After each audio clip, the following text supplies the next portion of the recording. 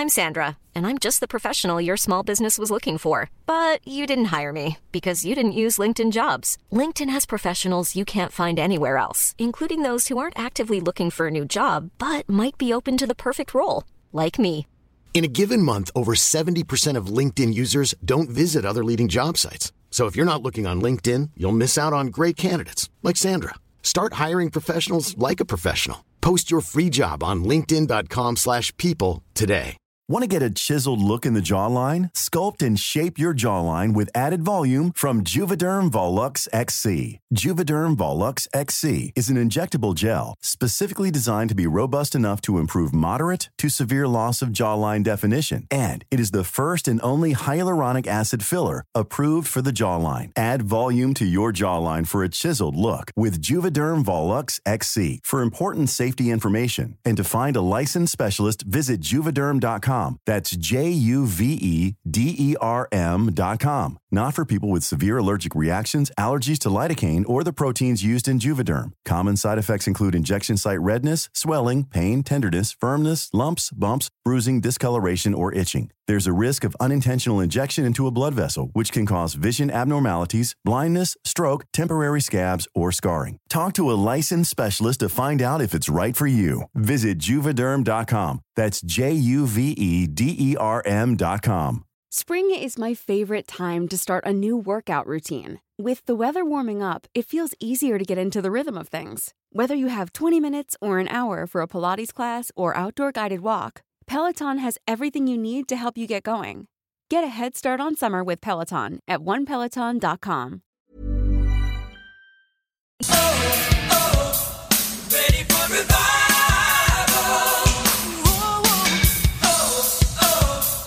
We can see revival. Ready for revival.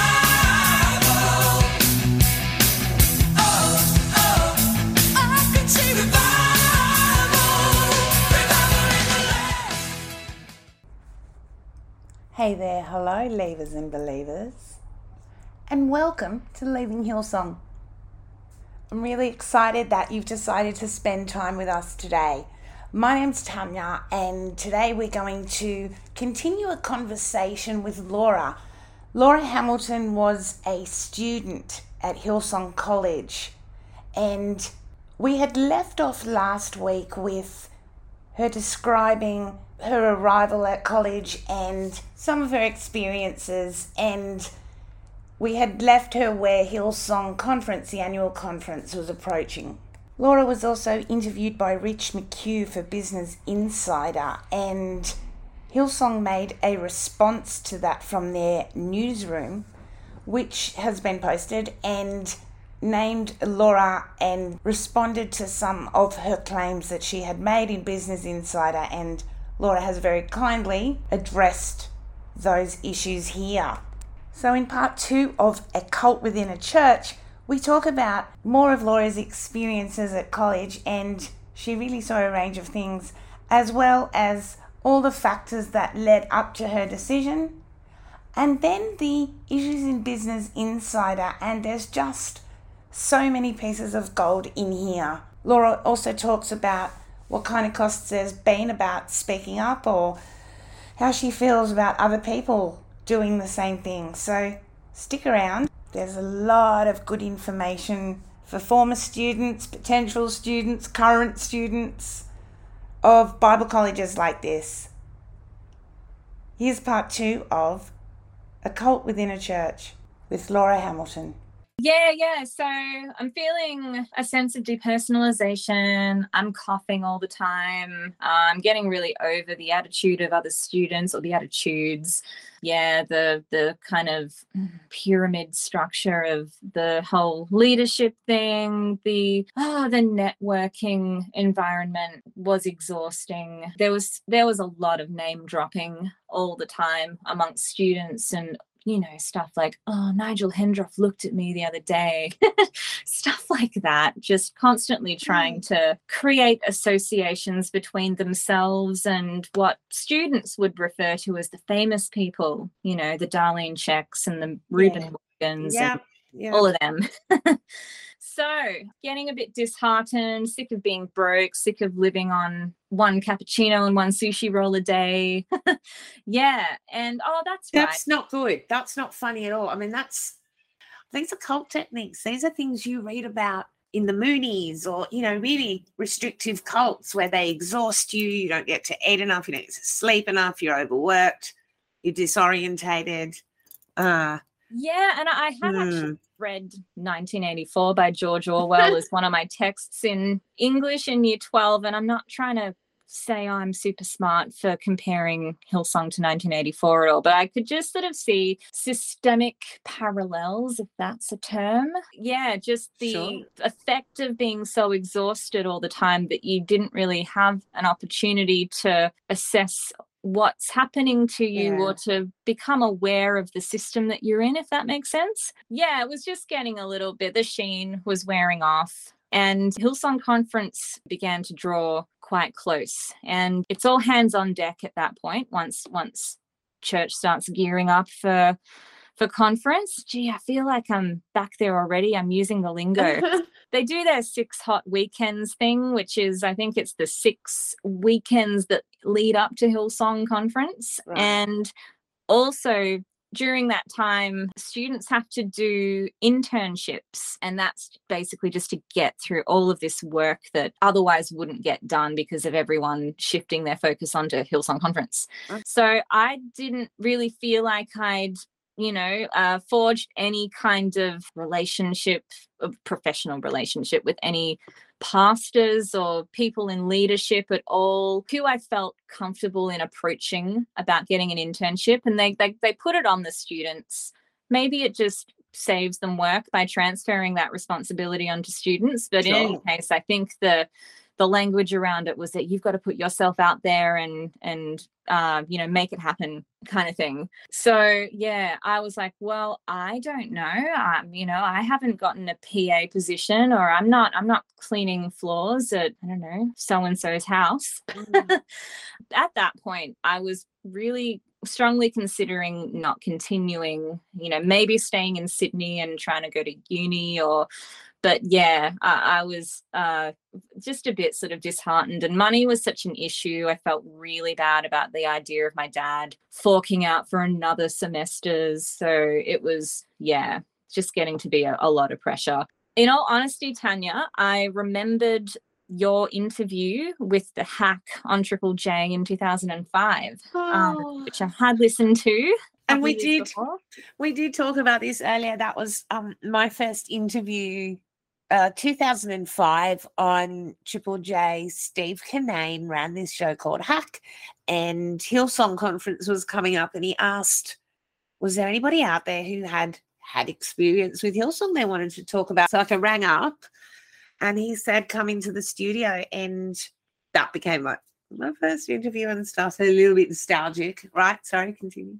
But yeah, that had really stuck with me, that interview. And in particular, the part about where you had approached Brian and Bobby for an interview for a book that you wanted to write. What was the situation? They really fobbed you off, didn't they? Well, I wrote to them, and that's when George Agajanian wrote back and said, we don't want to participate in your book, and please refrain from attending Hillsong ever again because you cause significant disruption at Colour Your World. And it's like, to me, I was like, but Brian and Bobby were your pastors. Like, you'd grown up in their church. You'd been with them for years. Yeah. And I just wanted to give some balance, like to, let's look at this then. I was so naive. Let's look at this then, and, we can all have some input. No. So what do you think happened? I needed an internship. I didn't have one. I didn't know anyone. I thought, what might happen if I email everybody, the whole leadership team? Okay, I had that firmly in my mind, what had happened with you. And in a way, it was sort of like, if I do this thing and it turns into this big, horrible controversy, then that'll just make the decision super easy. Yes. You know, if you're going to a church, I know it's a mega church, but if you're going to a church faithfully serving, etc., and you can't even just send an email to your own pastor or to any leader, then there's something wrong. It's a red flag. Yeah. So, you know, it was definitely a bit of a provocation and I was feeling rebellious. So I did send this big batch email. How'd it go? I just was very brief. I introduced myself, you know, like it was a cover letter. My name's Laura Hamilton. I'm a WACA student. I'm looking for an internship opportunity, you know, maybe something preferably within the creative disciplines, but, you know, I'm open to anything you may require. Contact details, off it went. Okay, so later on, a few days later, I'm in my tutorial, and by that point, I had Tina Brown as my my tutorial leader, and Tina Brown reprimanded me in front of the whole group. Oh no! What? How? She thought that I was using aggressive tactics to seek Come on, tell me that isn't sexism. If a male student had done that, tell me that wouldn't be called initiative. Yeah, see, I didn't even think about the gender aspect of that. I just thought, oh, it's because I'm a lowly year one WACA student. But there you go. Yeah. So in that moment, the thing with me is I'll be fairly level, like in the moment, and then maybe I'll go off and cry in the toilets or whatever.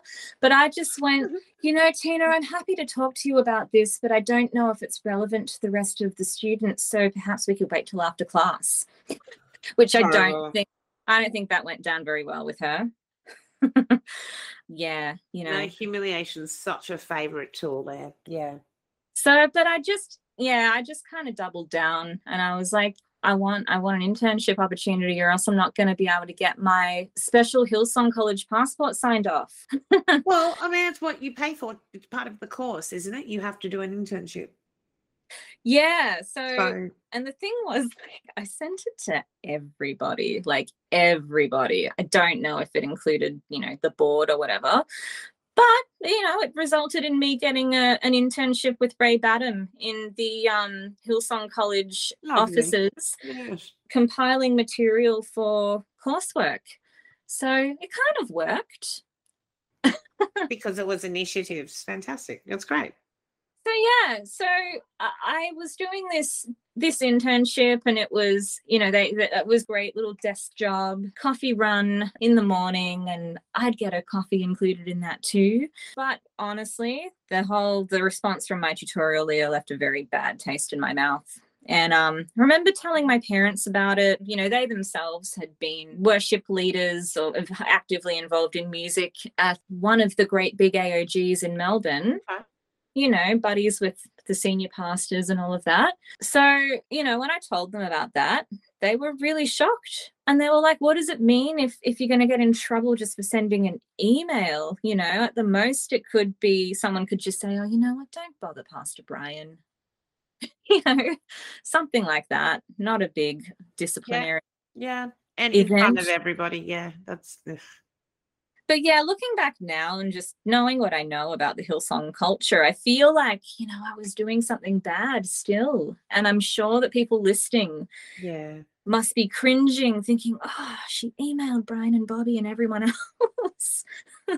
Well, it was early days. It's not like now where they can walk on water and stuff. Like, it was still... Yeah, I don't think they'd branched out into the US quite at that point either. So I did the internship and then Hillsong Conference starts. I'd expressed an interest in doing hosting again, like what I'd done at Colour Conference. Yeah, the dynamic within, because a lot of that same team had been put together because we all got on so well and we'd requested to be put together. The dynamic was just so different and I could tell that the way that they structure those teams at the big arena, which it was called Acer Arena at that time. I think it's called Qantas Arena now. So they would structure the teams a bit more, being that it was such a large venue. So you'd have section leaders for like a whole, like a big, huge block of seating. And then you'd have little sub leaders, which that's what I was. So I was kind of like, I was on the door, really, directing people to which side of our section they had to get to. And I just noticed that the leaders who were like one rung above me were super stressed out. They were getting really grumpy with, you know, those that were under them. And it just didn't have that same vibe that Colour Conference had. I got buddied up with another student. We were both in the same role, and this was a student who I hadn't met before, and I think he was at college because he was a local. I think he might have been from, you know, like the Southwest campus or something like that, and he was at college because I think his parents wanted him to do it. But he was super cynical of Hillsong, which is really funny. But it was honestly the best thing for me at the time, because he just wasn't willing to do the sort of PR talk about Hillsong. He'd been going there for years, and yeah, he was starting to get over the corporate consumer thing that was very present. I remember at one point we were lining up to get lunch. So the lunch that and dinners that they'd put on for students at Hillsong Conference at that time were just frozen pies. One frozen pie for lunch, one frozen pie. But yeah, so we're queued up waiting to get into the volunteers diner area. And this student, he's leaning against what he thinks is the wall in the concourse of the arena. And then it turns out he's leaning against a door. And Reuben Morgan opened the door and he fell in. It was actually the worship team's green room. So he falls backwards into this worship leader's green room and he just went, famous people. And all of them just looked at both of us with just utter disgust, I thought. Anyway, he didn't care. So yeah, I found Hillsong Conference that year to be soul destroying. It was getting onto a chartered bus at 6:30 in the morning, getting bussed over to Homebush, and I would be there all day for the day conference and the night conference. Bussed back home. I'd probably get home after 10 o'clock. It's incredible that they're able to get people to do this. And they say, like, you're going to be really tired. You're going to want to give up. It's not going to be easy. We all feel that. We're all going through it together. And in fact, I think the conference volunteer T-shirt might have even said we're all in this together or something like that on it. Commie. Yeah. It's just, I mean, when you're paying a lot of money for an education, it's literally incredible that they can get people to do this en masse, and year after year they were doing it. I mean, we think it's cut right back now since all the complaints, but it's the common story.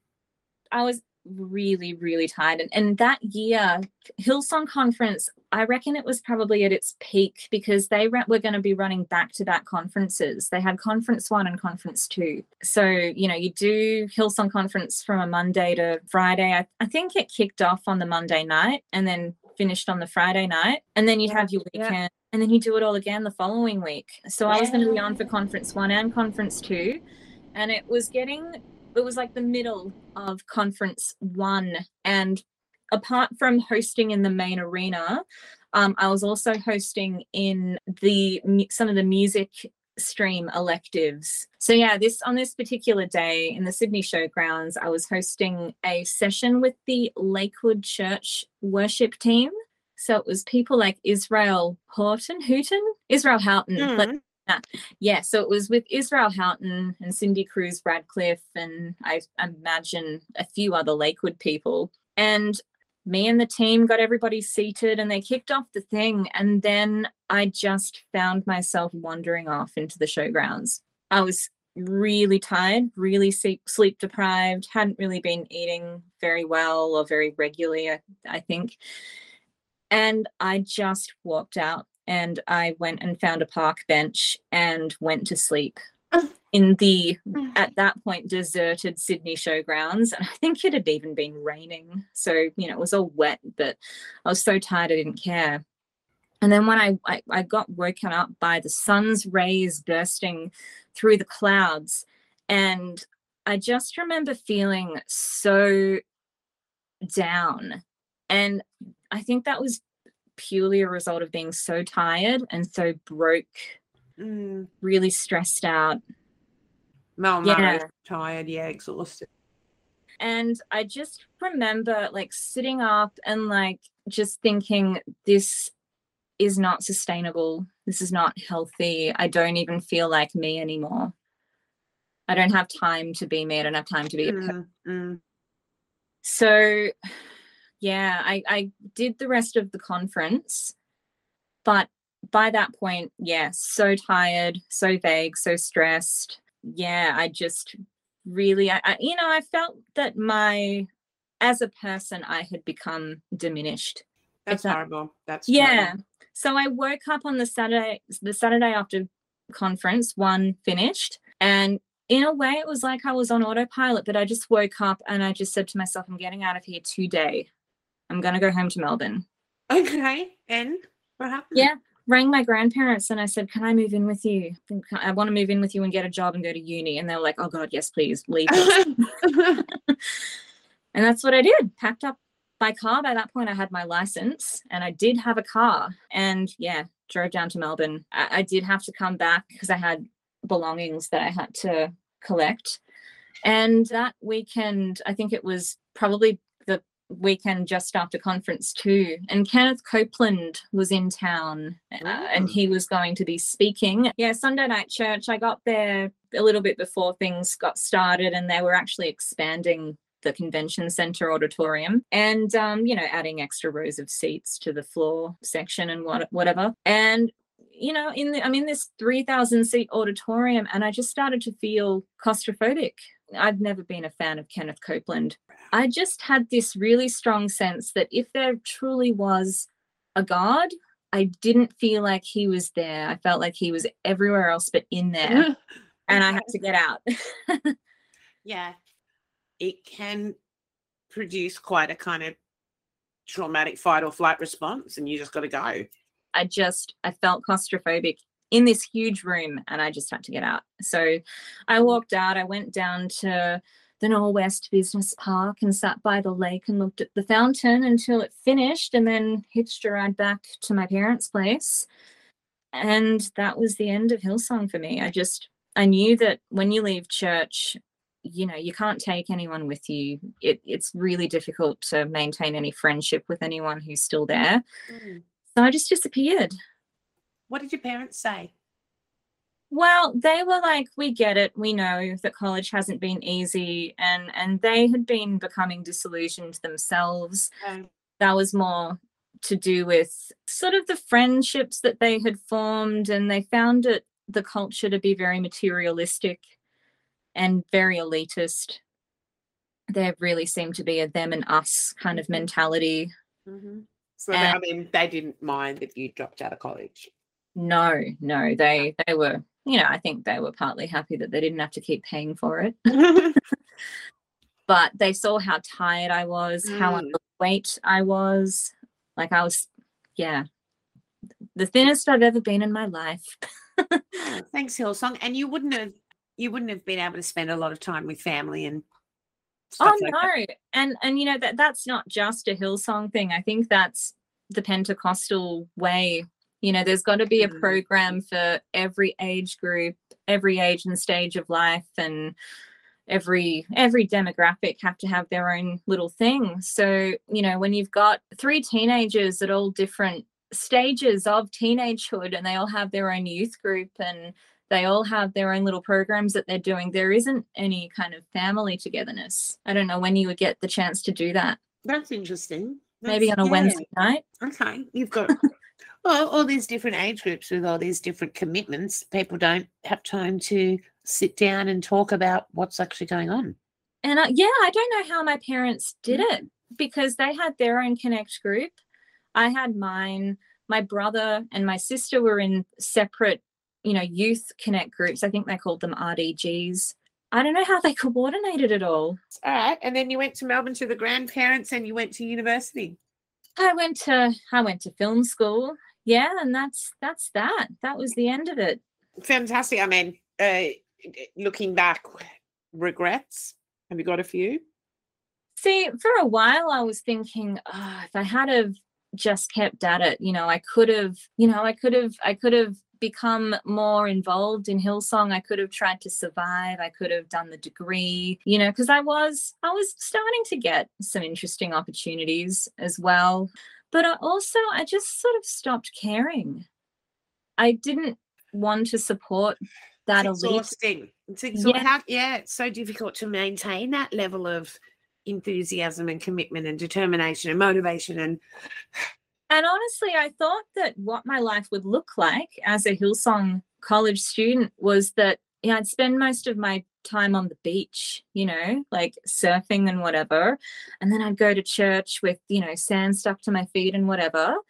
But when you're out in Western Sydney, not really possible.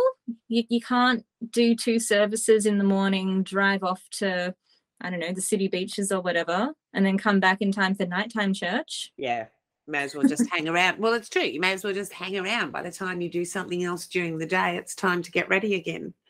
Yeah, well, I mean, the second Sunday morning service would finish, on lunchtime, and then you'd have several hours before you've got to be back there again for the night.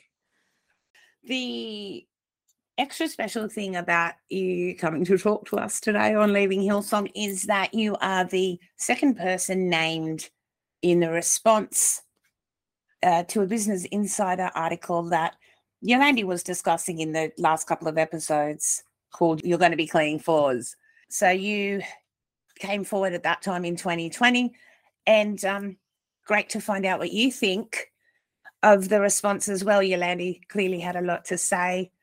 It's really great that you've, come forward to coming to have a chat with us about what you think about what the Hillsong newsroom had to say. So they start with another former student, Laura Hamilton, says that during, in quotes, intensives, she was told, what we're going to do over the next 3 weeks, we're going to tear down everything you know about church, everything you know about the Bible, and everything you know about God. We're going to tear it down and then we're going to rebuild it.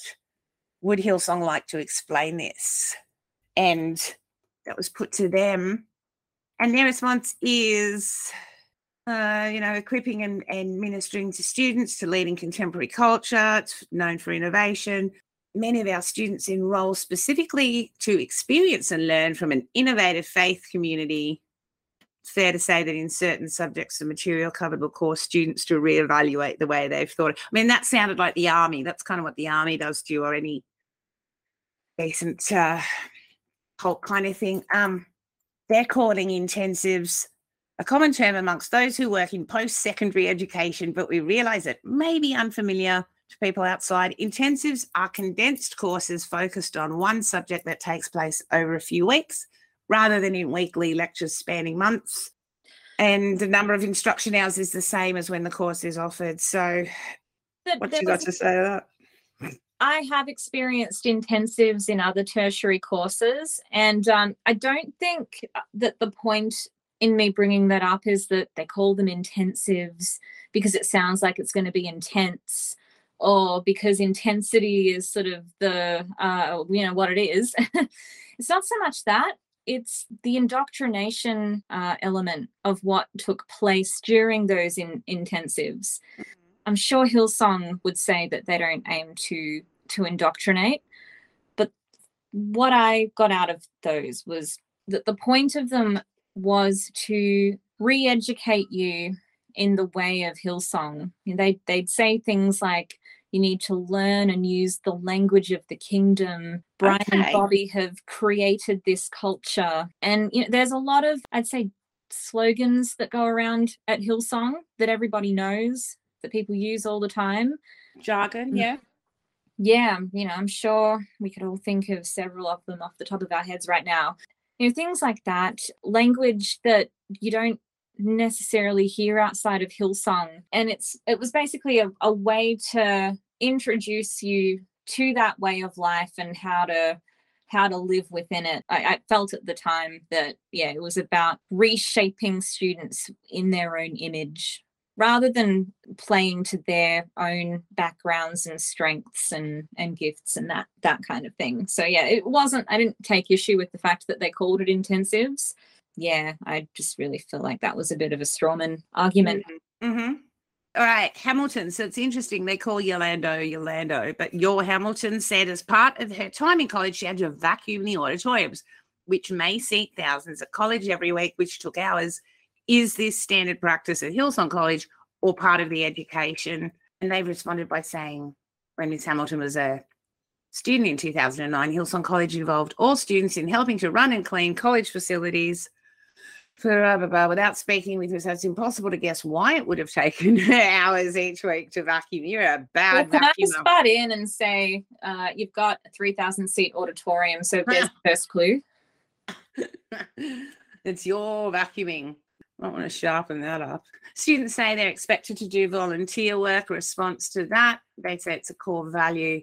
They volunteer as part of their faith experience. It isn't surprising that students who are studying ministry and leadership are often enthusiastic volunteers in their faith community. All right, and it's, we facilitate tailored volunteer opportunities for our students. Did you find that? So I want to head back to the very beginning of their response, because they talk about the Australian Skills Quality Authority, or ASQA, and Yes. they talk about, so there's a sentence where it says, we welcome the involvement of ASQA because the practicum element of our program adds invaluable experience in ministry and leadership. Okay, so like what Yolando was saying, practicum should be to do with what you're actually studying, the purpose of your course. So yeah, for me as a music student, the choir, totally relevant. Helping Ray Badham compile his coursework for his college course, yeah, absolutely relevant. But Yolandi cleaning toilets all day, every day at conference. And you vacuuming, I mean, that's just. Can I ask, as an aside, with the cleaning things, was that equally allocated to male and female students, or were more women kind of given those domestic duty things? So I actually recruited a couple of people to help me out on my session, because initially I was on my own. Both of those people were boys, or men, I should say. They were both male students. Okay. Yeah, I wouldn't say that there was gender disparity when it came to that. And they did employ a full-time cleaner. She did happen to be female. But yeah, that was her job. She was there every day. But yeah, look, I can't say for sure whether there were more men. From my point of view, actually, I think there were probably, I personally observed more men involved in cleaning. I didn't feel like it had, a gender bent to it. Good. More men cleaning, the better. I mean, you never see men getting excited because of Toilet Duck was really working that amazing on the ads and stuff. So I always like to check. Hamilton says she had to attend up to 13 services a week, 13, and was asked to donate money at each. Response, and theirs is, Ms. Hamilton is most likely referring to attending services across multiple departments and ministries in the course of a week. A voluntary offering is a standard practice for Christian church services, and the same is true at services for Hillsong congregants. Since we are aware that many students regularly attend services, we make sure that there isn't any pressure to participate in the offering. Additionally, we provide our students practical guidance on sound money management, including charitable giving, so they will be empowered to make wise budgeting and expenditure decisions as future church leaders. Hamilton, what have you got to say? All right. Okay. I feel like I'm an authority on something now, with just my surname. Yeah. Hamilton 2005 says. Or there should be a musical about me or something. That look, the other thing that was happening with me internally at that time is that I had come to disagree with the stance on tithing. So I See you formed. later. Yeah, it's a bit of a problem. The opinion that I formed was that, you know, it wasn't biblical to require people to give 10% of their income. You know, after consulting the scriptures, no, what I Crazy. got out of Wow, it. you did what? You read the Bible? Oh, see, that's another thing. You know, there's a lot of people that think that it's their role to keep Hillsong College in check. One of the things I did notice as time has gone on, we were encouraged to go home and pray and read your Bible. And I've noticed, you know, it's been some years, but the shift has gone along with the language all being about church. There's no encouragement to actually read a Bible in a Christian church. They, you know, use the verses that suit them at the time. They ask you to pray for certain things, for Hillsong and God and the kingdom. But yeah, that kind of go home, pray and read your Bible thing just never seems to happen. And I mean, tell me if I'm wrong, but when you do, things happen. Well, yeah, you find stuff, you form your own views about things. And the view that I had formed at that time was that tithing was to do with, you know, the kingdom of Israel, you know, at the time, many years ago, I don't know, several thousand years ago. And it was the taxation system paid through the temple. And then it was, you know, whatever each household had, whether it was money or some other form of value, livestock, grain, that kind of thing, and that it would then be redistributed. So I had a problem with that being interpreted as something that you've got to do, or else God's not going to bless you. I really didn't like that. Yeah, and it's pretty tough. I didn't have any money. And Hillsong always say that you're not obliged to give. You don't have to participate. There's no pressure. It's only if you want to. I accept that. But there is peer pressure. You know, there's pressure to just flick through your Bible quickly and find the verse they've told you to find. And it's not that anyone's saying, you know, you're a real loser because it took you forever to find the book of whatever. No one's going to say that. But there's a strong culture in any church. So yeah, you feel like a loser if you can't pull something out of your wallet when the container comes past. You've got to call it a container. You can't call it a bucket, we were told. Yeah. I mean, at every thing that you attend 13 times a week? Even Connect Group, even at Espresso. Yeah, okay. Wow. Everything. So yeah, it was, and I accept that, you know, the average churchgoer who's not a student isn't going to be in 13 different things every week. But yeah, for a student to be constantly under that kind of pressure, I ended up just keeping a stash of, you know, the little envelopes where you can either put the money inside it or you can put card details on it. I just put empty ones in the container. But I remember when they did their little heart for the house, you know, their heart for the house thing, the miracle offering, and I think they do that just before conference. For a while, I thought maybe this does work. You know, maybe if I sow into the kingdom, God will bless me tenfold or however many it is. And I put the handful of small change. Hiring for your small business? If you're not looking for professionals on LinkedIn, you're looking in the wrong place. That's like looking for your car keys in a fish tank. LinkedIn helps you hire professionals you can't find anywhere else, even those who aren't actively searching for a new job but might be open to the perfect role. In a given month, over 70% of LinkedIn users don't even visit other leading job sites. So start looking in the right place. With LinkedIn, you can hire professionals like a professional. Post your free job on linkedin.com/people today.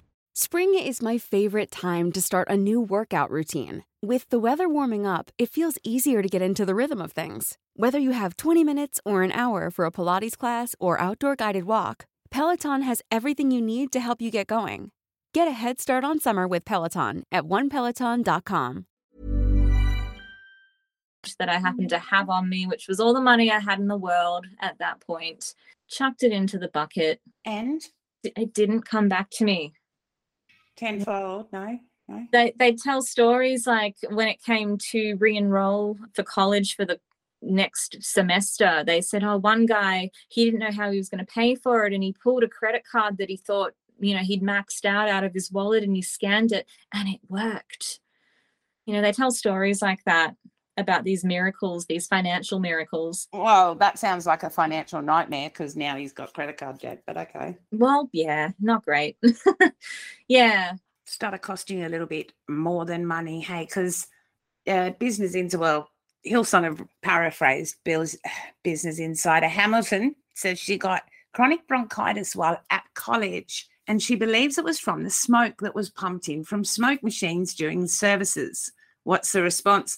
And Hillsong says, in production events of all kinds, fog is usually regularly used as a production element to enhance the color of stage lighting. At Hillsong, we often use this element during the music portion because that's, so traditional church kind of behavior, smoke machines. Ms. Hamilton's assertion that smoke in a Hillsong service gave her chronic bronchitis is unfounded. Okay, so thanks for that, Laura. Been great talking to you. Maybe talk to you. Our records do not indicate that she made any complaints, raised any concerns, or asked for any accommodations due to production elements during her time at Hillsong College. Her file does indicate that she was absent from some of her placements due to illness during her time as a student. However, none of the details in her file indicate that these absences are related to her allegation of chronic bronchitis due to fog machines used during a portion of a Hillsong service. What's your problem?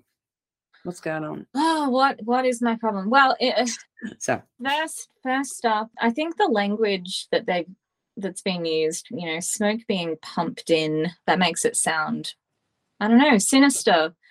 They're just smoke machines or fog machines.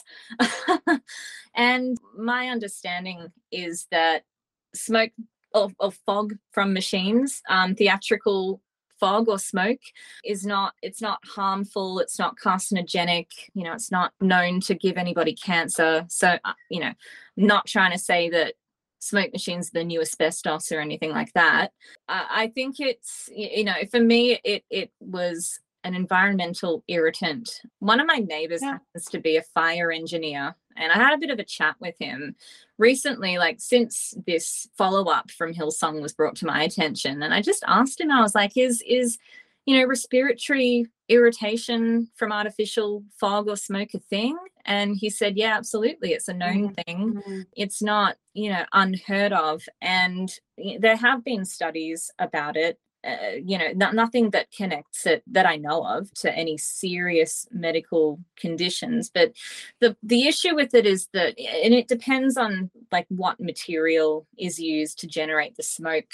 Sometimes it can just be oxygen, or it might be a substance called glycol. And I think that's the one that's most commonly known to cause irritation. Okay. But yeah, there have been several studies that have looked at the effects of repeated exposure to theatrical smoke amongst Broadway performers, and found that it could cause dizziness, headaches, dry throat, coughing, drowsiness, tiredness. And there's been one that said that it can irritate the mucous membranes, which of course does lead to watering eyes and coughing and that kind of thing. And I'm sure not everybody experiences that, but I think so. Do you let them know at the time that it was a problem? I don't recall going to anybody. Well, what were they going to do? Stop using them? Yeah.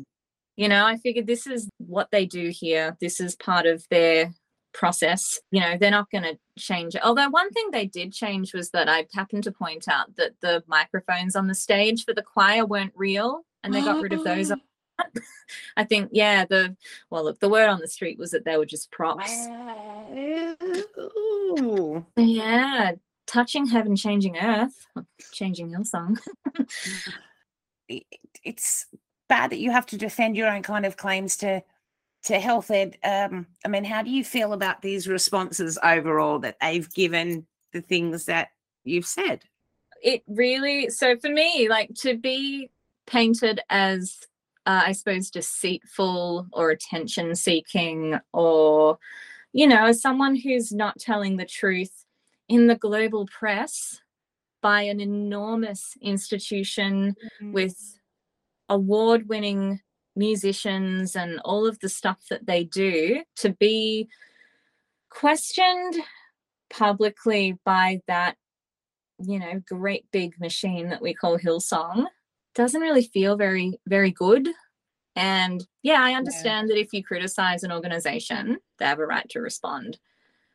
But, you know, beyond what they said about me, I mean, imagine what it must be like for people who have had far worse experiences than what I had. You know, people who've been actually, you know, abused by really high up leaders. You know, it's a really small glimpse into their world. Yeah, and it's been consistent throughout that response that they've been vague and not really address the topic at hand, and then just say, no, it didn't happen. Or Or just pick one little aspect of something that you've said and argue the toss with that when it's really not the main issue. I didn't expect them to like that, but at the same time, that was my experience. I did have to change from voice to guitar while I was there, you know, as my main instrument, because I couldn't keep it up. I couldn't keep up all of the singing while experiencing those kinds of symptoms. You know, it's fine. You go to a rock concert how often, or any kind of concert, maybe several times a year, but every single day of the week. Okay. All right. So this was going on every day, the smoke machines. Oh yeah. So and even in chapel at college. Now the thing with chapel is that it's a learning opportunity for students. So I understand that you know, they've got to train people how to put on, you know, the show and all of that. But it's just a really unfortunate reality, you know, that if you happen to be sensitive to air particles or whether it's humidity. I'm thinking about people with asthma. I wonder how they do. Yeah, exactly. And that's a common thing. What makes you different? Why have you put your full name out there to make these statements? So it's a claim that I'm making. So that claim has to be attributed to me. You know, it can't be attributed to Business Insider or their parent company or anything like that. That's my understanding. Sure. I mean, like in terms of where did you get your courage from?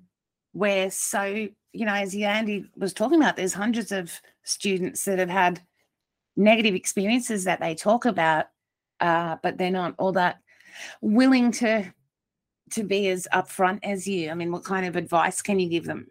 All right. So when this article was being written and when it came out, it was in 2020. And just prior to that, a group on Facebook had formed for former college students. And that was a truly unexpected event for me. Because when I left, it was 2009. I dropped out on my own. I actually, you know, I ended up getting contacted by some friends after I left. They came to Melbourne to hang out with me. I suspect they wanted to try and bring me back into the fold. Didn't happen. And I just faded out. But yeah, I went through leaving Hillsong, deconstructing, you know, my faith and all of that completely alone. I didn't have any counselors. I didn't have anyone to support me. I didn't have any friends who understood what I was going through. Yeah. Didn't know anybody who had left Hillsong. I did actually read your book, Tanya, when I left.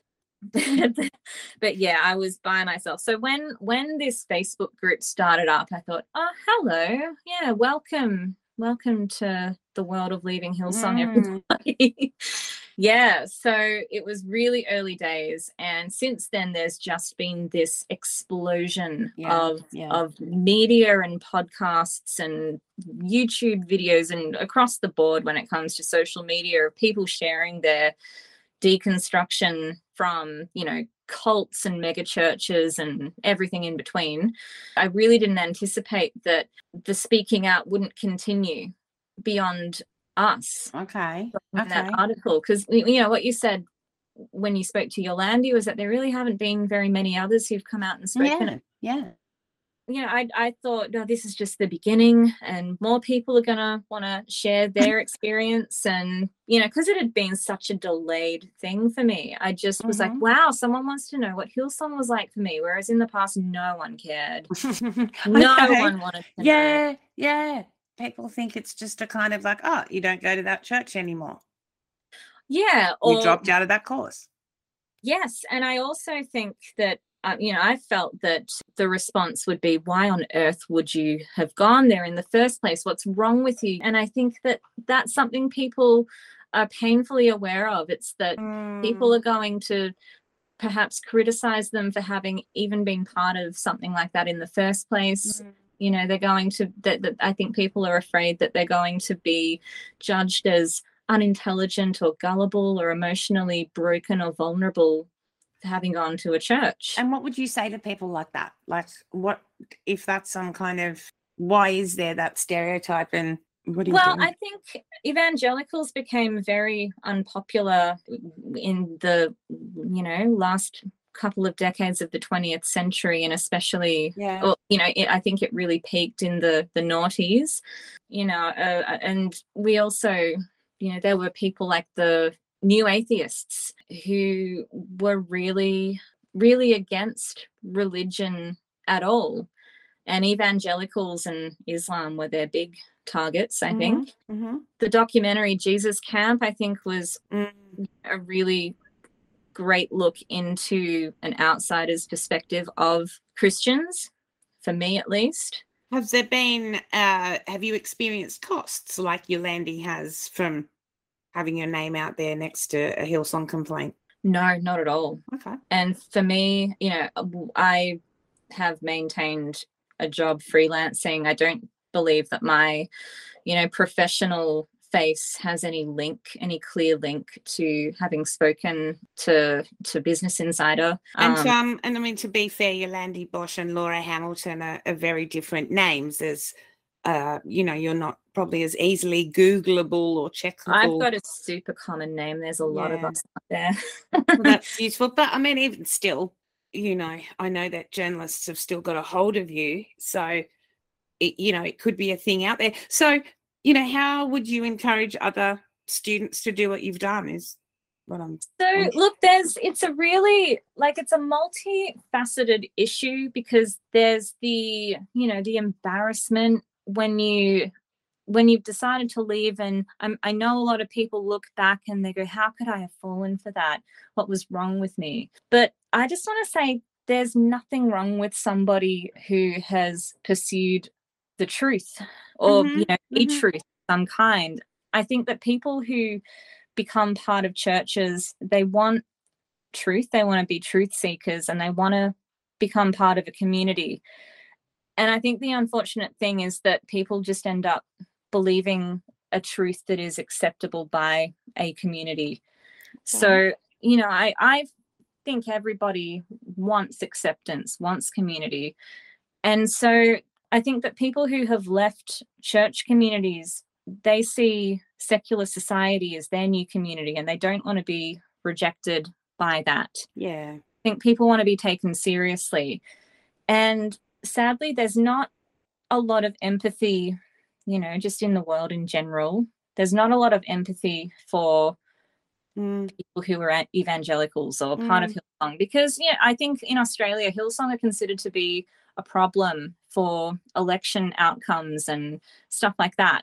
Yeah, so it's a very cynical country here. I know the Americans, for example, are a lot more faith-based culturally than a conservative, really, but kind of cynical against, a big flashy religion here in Australia. I have most definitely been criticized and made to feel, like an idiot by people who, to me, represent progressive secular culture, members of my own family. And that is kind of off-putting. Yeah. Okay. That makes a lot of sense. But I think for me, something that has really helped me is that I've actually started to look into the artifacts associated with that aspect of my life. I'm most likely not going to go back and listen to sermons that I would have heard back when I was, part of it all. But I find it in a way weirdly cathartic to go back and sometimes listen to some of the music, not just Hillsong, but other contemporary Christian music artists and, worship music artists as well. Because what it's like kind of opening up a part of my history that I had shut down, which I did do for many, many years. And so being able to reconcile with something that was once really important to me has really helped me to become more comfortable with sharing my experience, publicly and with people that are in my life today. And I just have to sort of expect that they're not necessarily going to take kindly or be particularly empathetic. I don't know if you ever watched that TV series from Paramount about Waco. I know Waco's story. Yeah. And initially I just thought, the Branch Davidians were, they were freaks, whatever. I didn't have any empathy for people that were in that system. And I don't have respect for many of their beliefs and practices, but the show is empathetic towards a lot of the people that were in that system. And that was a new way of thinking about things for me. I hadn't ever come across any media that was kind to people in a religious context. Yeah. And that's been that, there was that real swing with atheists coming out strong, I guess, in the late 2000s. And then, it's been pretty brutal since then. There needs to be a better way to have conversations. There's just too many people with, a strong faith or, investments in spirituality to just kind of write everybody off. So it's a shame. Yeah. And I think you can look at, I guess, the evangelical industrial complex and all of the media that's associated with it, preachers and sneakers and, people like Jim Bakker. And we look at people like that who have had these very public downfalls and who we can say are really hypocritical. And I think people who are leaving church or want to leave, they don't want to be associated with that. They don't want to be made to feel like, just a bunch of hicks or hillbillies or that they're not intelligent. And talking with you this afternoon, it's clear how,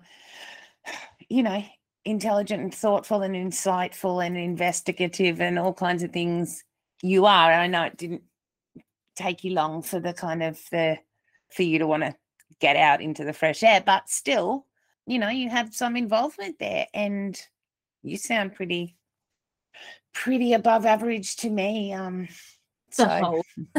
Shucks. I didn't want to just do this to set the record straight and stick it to Hillsong and, have to say. But it's more about, I think that because of Hillsong's response to that article, I think that people really probably recoiled and people are really afraid of the NDA thing as well. And have you got one? Did you sign one? I signed a lot of papers when I joined, but you know what? Well, the question you have to ask yourself if you've gone to Hillsong College and you don't feel happy about your experience is, did you get what you paid for? Yeah. My question is, can someone please get in touch with the list of the people who've been sued or, had actual action taken against them for breaching those NDAs? Because I cannot find that list.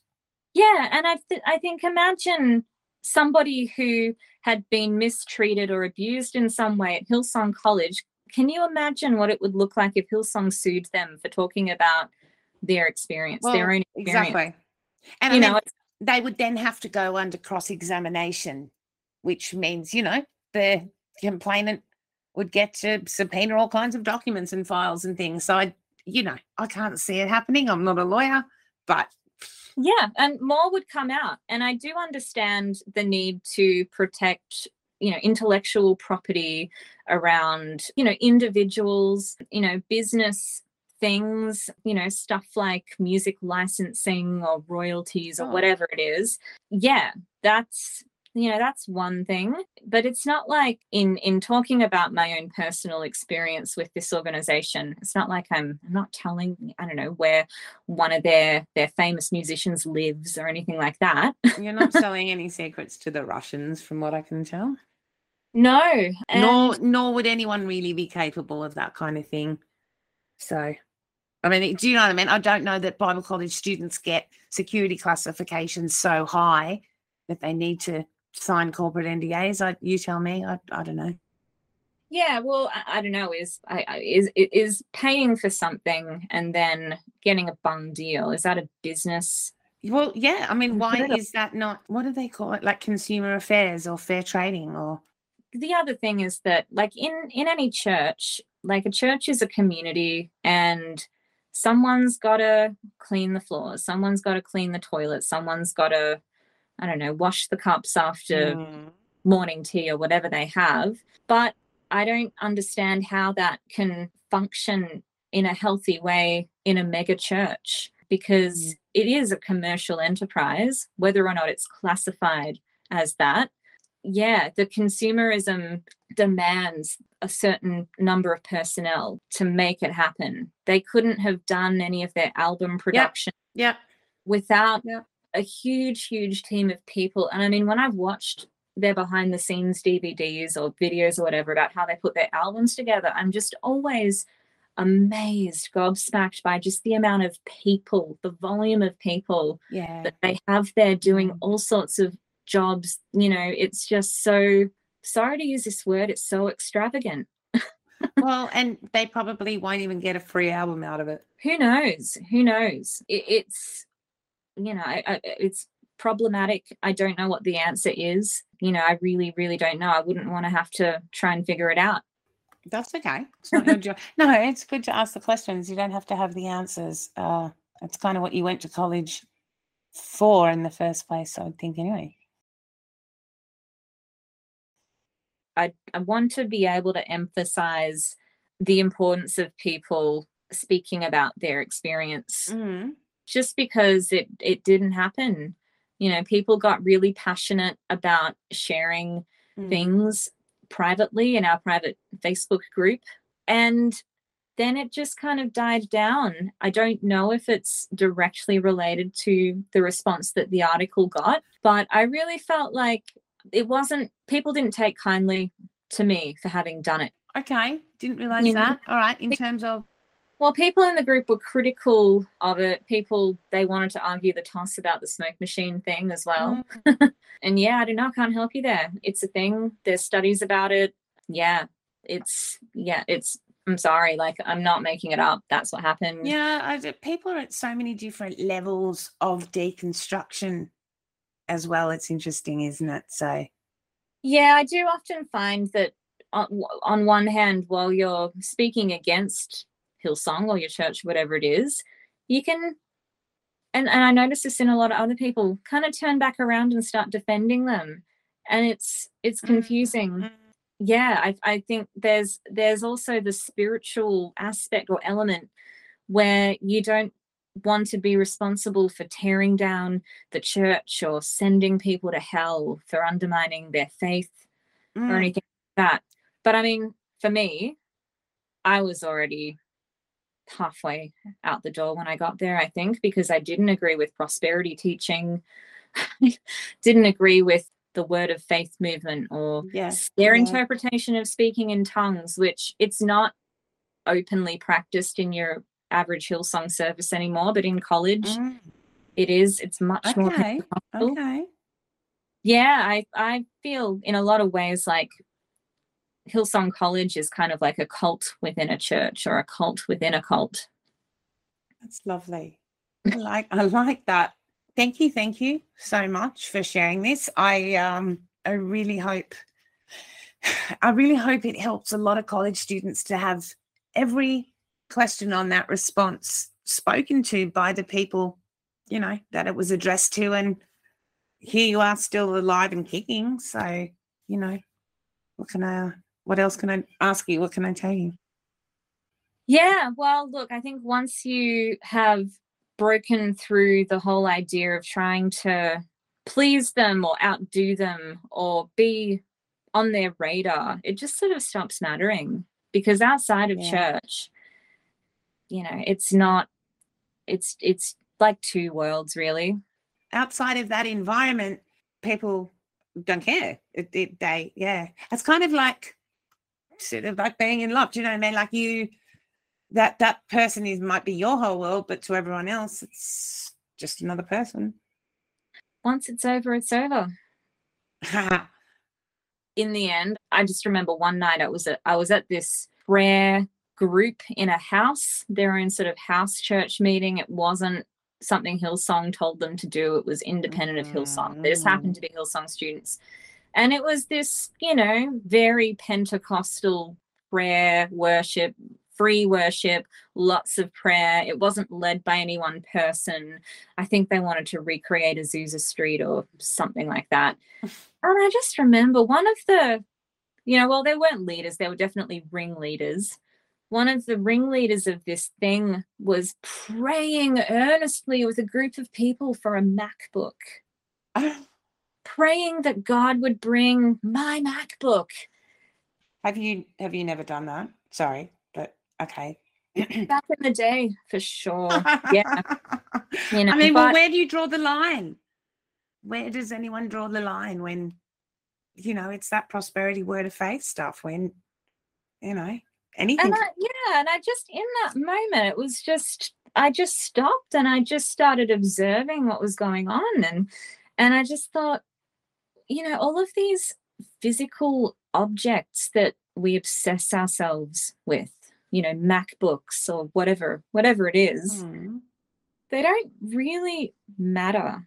If someone's starving and in a crisis to the point where they've got to sleep on the street, why are you doing this intercessory prayer thing? To Steve Jobs, yeah. For a MacBook. I mean, go get a job, call daddy. It just really left a bad taste in my mouth. And it was just so deflating, really, really underwhelming. And I just realized it's all about just trying to get things, trying to get what you want. It's not about serving God. It's not about helping people. It's not about observing the life of Jesus. It's about materialism. And on that note, I mean, that's a very clear summary. People do need things. People do need to eat. People need to have phones and computers and cars. But camels and eyes and needles and things like that. Yeah, I just think if you're I don't know, why don't you just act like it is what it is instead of a spiritual pursuit? Yeah. That's what a friend of mine used to say. Just, that's fine, do your thing, but don't call it Christianity. Call it something else. Yeah. Thank you, Laura. You're awesome. Thanks, Tanya. Talk to you soon. Have a good one. Bye. Bye. Empty envelopes, huh? No pressure to give, though, huh? Ooh, got me there. Thank you so much for spending time with us today. That was a real eye-opener, I think, all round. Thanks to Yolandi and Laura for really giving us a look at what Hillsong Bible College can be like. And, of course, the invitation always remains open for people to come and tell us great experiences, tell us the success stories, but I won't know them unless you get in touch. Of course, if you've got a story to share, by all means, get in touch. Like, I'll tell you a random story. There's a podcast called We Can Do Hard Things with Glennon Doyle, and it's kind of a Brené Brown kind of focused audience. And it's a really great podcast, and they've got like just a few thousand downloads more than we do, but they've got 2,000 more followers because no one wants to put their name to follow here. So there's that added kind of factor to this as well, which makes it all really interesting. So many people want to stay anonymous, and so it's difficult to know if people want to speak, they don't want to speak, if asking them is offending them, or like not asking them is offending them. So just reach out and get in touch and we can chat. Thanks as always so much for your support. Thanks to my patrons on Patreon. You are the stars in the sky in this little podcast world. There's a whole bunch of exciting work and content ahead. So sign up to Patreon or drop by PayPal, both in Leaving Hillsong, to support all the work that's coming up. It's pretty exciting. And don't forget to like and share and follow and send on to anyone you think might benefit from this. Look out for news on social media and be kind to yourself. There's lots more ahead, so be kind to the people around you and just keep leaving Hillsong. Thanks again, Laura. Talk soon. Bye.